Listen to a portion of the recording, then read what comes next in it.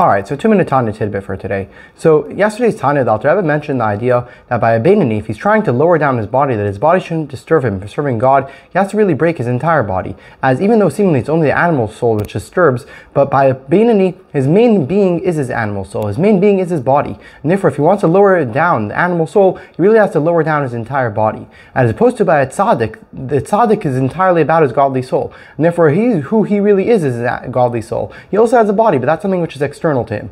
And the Adar A gives an example today by Hillel, where Hillel would tell his students before he would go eat that he's going to do a favor to the low and despicable one, meaning he was referring to his body, that he's going to do his body a favor by the fact that he's feeding it, because his body was something which is foreign to him. It's like a stranger who he's going to do a favor to. And therefore, who was he? He was his godly soul. What was his whole being? Was serving God, and that's what his whole energy was. His animal soul was just a secondary thing which also existed that he had by him. But his godly soul was really energizing him and giving him his entire life and his sustenance, because he totally transformed the animal soul, that the animal soul should also be included within the godly soul, should be totally serving God as well. And that was his whole existence. But that's only true by a tzaddik, where he totally refined it, where he totally transformed that the animal soul should also be like a godly soul. But by a beinoni, who still has his animal soul, and his animal soul wasn't yet transformed to good, therefore right now it's still something which is a disturbance, that is what's energizing the person. And therefore that's what's giving him all of his sustenance. And therefore that is the entire person. So if he wants to be able to start serving God properly, he has to lower down his entire body, as that's what's disturbing him from being able to focus on godliness.